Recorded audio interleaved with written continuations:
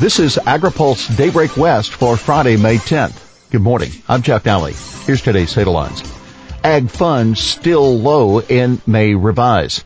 White House mulls more trade assistance and responses to pesticide ban.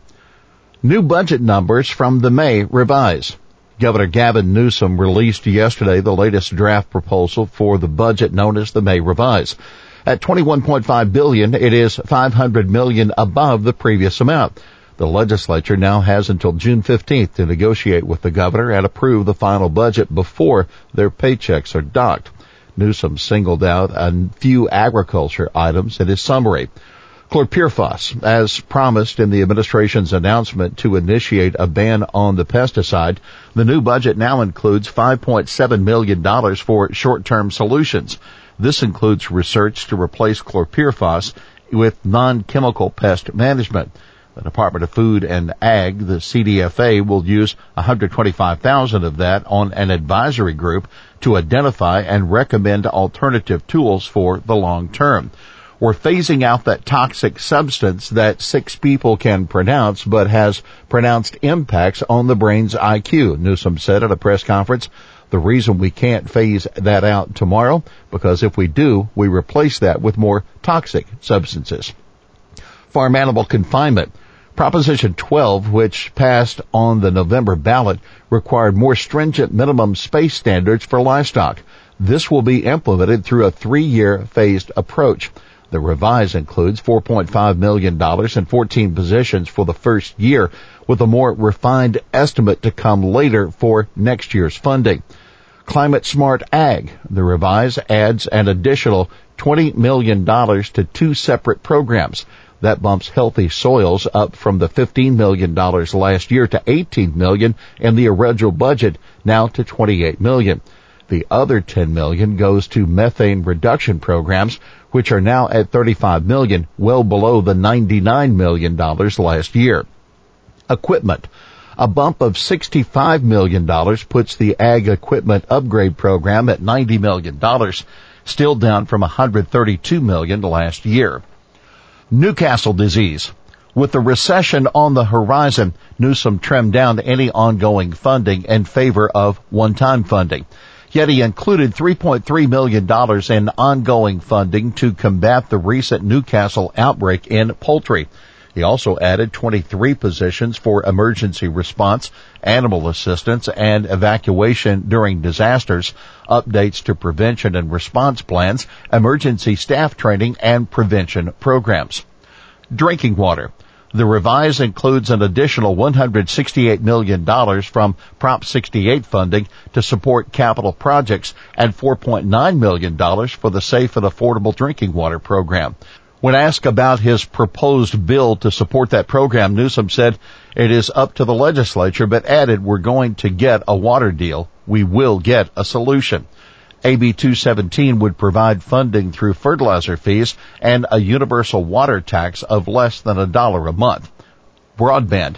Newsom did not include funding for rural access to broadband in the revise, but said details are still being worked out and an announcement will come as early as next week. More responses to the coming chlorpyrifos ban. Western Growers President and CEO Tom Nassif put out a statement yesterday. He said that removing one of the most widely studied and globally approved insecticides puts farmers at a growing competitive disadvantage.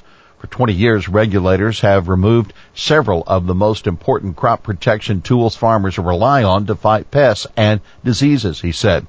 After speaking with AgriPulse Wednesday, California Citrus Mutual President Casey Creamer released a more detailed statement yesterday. He said the evaluation process was purposely exaggerated to achieve a desired outcome and jeopardizes the scientific credibility of the Department of Pesticide Regulation. Creamer said CCM will be actively engaged in the cancellation process and that it will continue to explore all potential remedies to allow the safe and effective use of chlorpyrifos. Keep in mind, growers, many of whom already purchased the crop protection products for this year, were thrown for a loop and are still trying to figure out what all this means. Farmers exempt from accidental kills of endangered species. Senate Bill 62 extends provisions for safe harbor to farmers when an animal from an endangered or threatened species is accidentally killed during the routine agriculture activities. Farmers are still required to report those deaths, however. The measure was passed by the state Senate yesterday. Pence says more trade aid is possible. The Trump administration has been telling farmers for months that there would not be another round of trade assistance this year. But Vice President Mike Pence abruptly changed course yesterday, only hours before more tariffs on China were set to rise. During a visit with farmers in northwestern Minnesota, Pence said the White House is considering providing more trade aid. He said, make no mistake about it, we have already had preliminary discussions in the White House for additional support for farmers if this impasse with China continues. But keep in mind, there are tactical reasons for Pence to say that, as well as the obvious political ones. Pence pressures Peterson on USMCA. Pence made it clear why he went to northwest Minnesota for the farm visit. The congressional district is represented by House Agriculture Chair Collin Peterson, and Pence wanted to put some pressure on him to get the U.S.-Mexico-Canada agreement approved by Congress. Now, Peterson doesn't have jurisdiction over trade policy, but Pence called on Peterson to push House Speaker Nancy Pelosi to put the USMCA to a vote. Pence said, we really do believe that if Speaker Pelosi puts the USMCA on the floor of the House of Representatives, it will pass. Wettest 12-month period on record for U.S. An average of 36.2 inches of rain fell over the lower 48 states from May 2018 to April 2019. It's the first time the number has topped 36 inches in over 120 years of record keeping. That according to Weather Underground meteorologist Bob Henson. The rising precipitation follows a long-term trend. Henson adds, since the 1800s, the annual precipitation average has risen from 29 to 31 inches. The massive amounts of rainfall have reduced the amount of drought in the country to its lowest level in several decades. Amazingly, as of the May 7 drought monitor, none of the state of California is considered to be in drought. FDA assessing risk with frozen berries. Have you been using frozen berries to make that morning smoothie?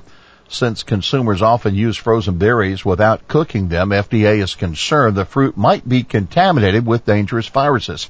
The agency says it has started sampling frozen strawberries, raspberries, and blackberries for hepatitis A and norovirus and will report the results on a quarterly basis. The testing, which started in November, will be done over 18 months.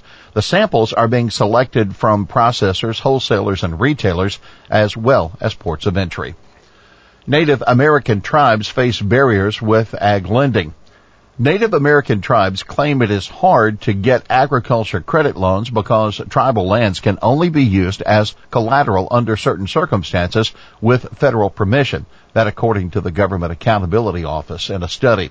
Some 80% of land in trusts for tribes is used for farming and ranching. The report also found tribes had a difficult time filling out paperwork because they either had poor or no credit history. Well, here's today's He Said It. If you want to write about something, write about Newcastle disease. That Governor Newsom during a press conference on the budget.